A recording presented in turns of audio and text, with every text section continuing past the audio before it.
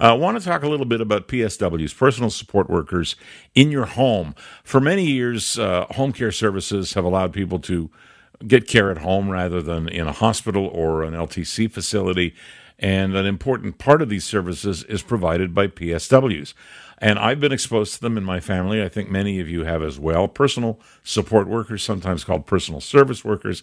In any event, they provide a wonderful assistance to people who are in need with daily tasks. And they include things like bathing and meal prep and housekeeping and transportation. But there's a question. And that question is, what safeguards are in place for PSWs going into your home and potentially passing COVID along to you? Or let's just make it third person and say to their patients. What happens if a PSW passes COVID to that patient? And these questions have been at the top of mind for Nainish Kotak, who's the founder of Kotak Personal Injury Law, and one of his super people who's on this file is Rajiv Hatte. We've spoken before. Rajiv, welcome to the program, and hope you're doing well. Thank you so much for having me. It's a pleasure to be back, and I hope you're doing well as well. I am. Well, so far so good. Let's keep it that way. So this whole business, it on the one hand, it's a nothing, but it's a nothing that could become a great big something. And you're in the business of protecting people, sometimes from others, sometimes from themselves. In this particular case, it's a little bit of both, because you decide maybe for an aging parent that you need a PSW because you can't devote the time to full-time care for that parent, but the parent isn't ready to go into a congregate setting or doesn't want to, and a PSW would suffice, and you've taken advice from people who know, and that is affirmed. But now you've got to go about the business of hiring a person. You've got a question as to what their vaccination state is, because you're concerned for your loved one. How do you even go about this? What do you think about before we get into the legal aspects? Well, and that's an excellent question. And, first of all, I want to start by just saying that we've got to give credit to the PSWs, the personal support workers, and the healthcare workers for what they've been doing, especially during this time.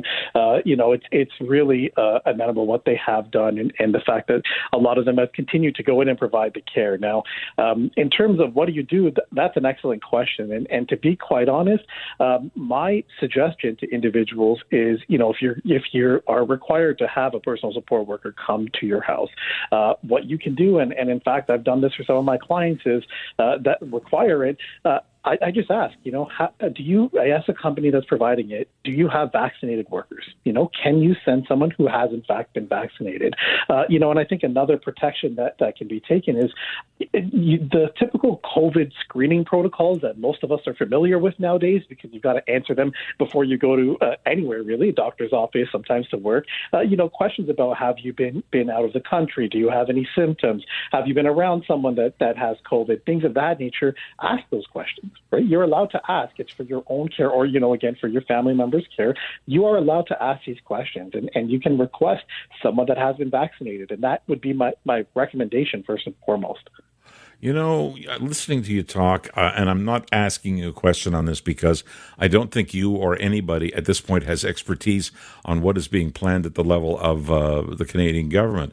But, just having these conversations makes me think that other conversation, that side conversation that everybody's having on vaccination certificates is drawing to mind. And look, here's another aspect of where if a person has paperwork or a card or a document that says this person has been duly vaccinated and there's a legal signature, it kind of makes sense on the one hand. On the other hand, there's a whole argument that is ensuing in places around the world on what is included and how it is digitized, if indeed it is digitized, all the rest of it. So I'm going to stay away from it. I'm just going to let it hang there in the air, and I'm going to ask you what the safeguards are that are in place right now, because ultimately, if you get all the right answers and the PSW enters a home and does pass along COVID to somebody that matters to you, and who knows what happens as a result of that, suddenly it becomes a legal issue, no?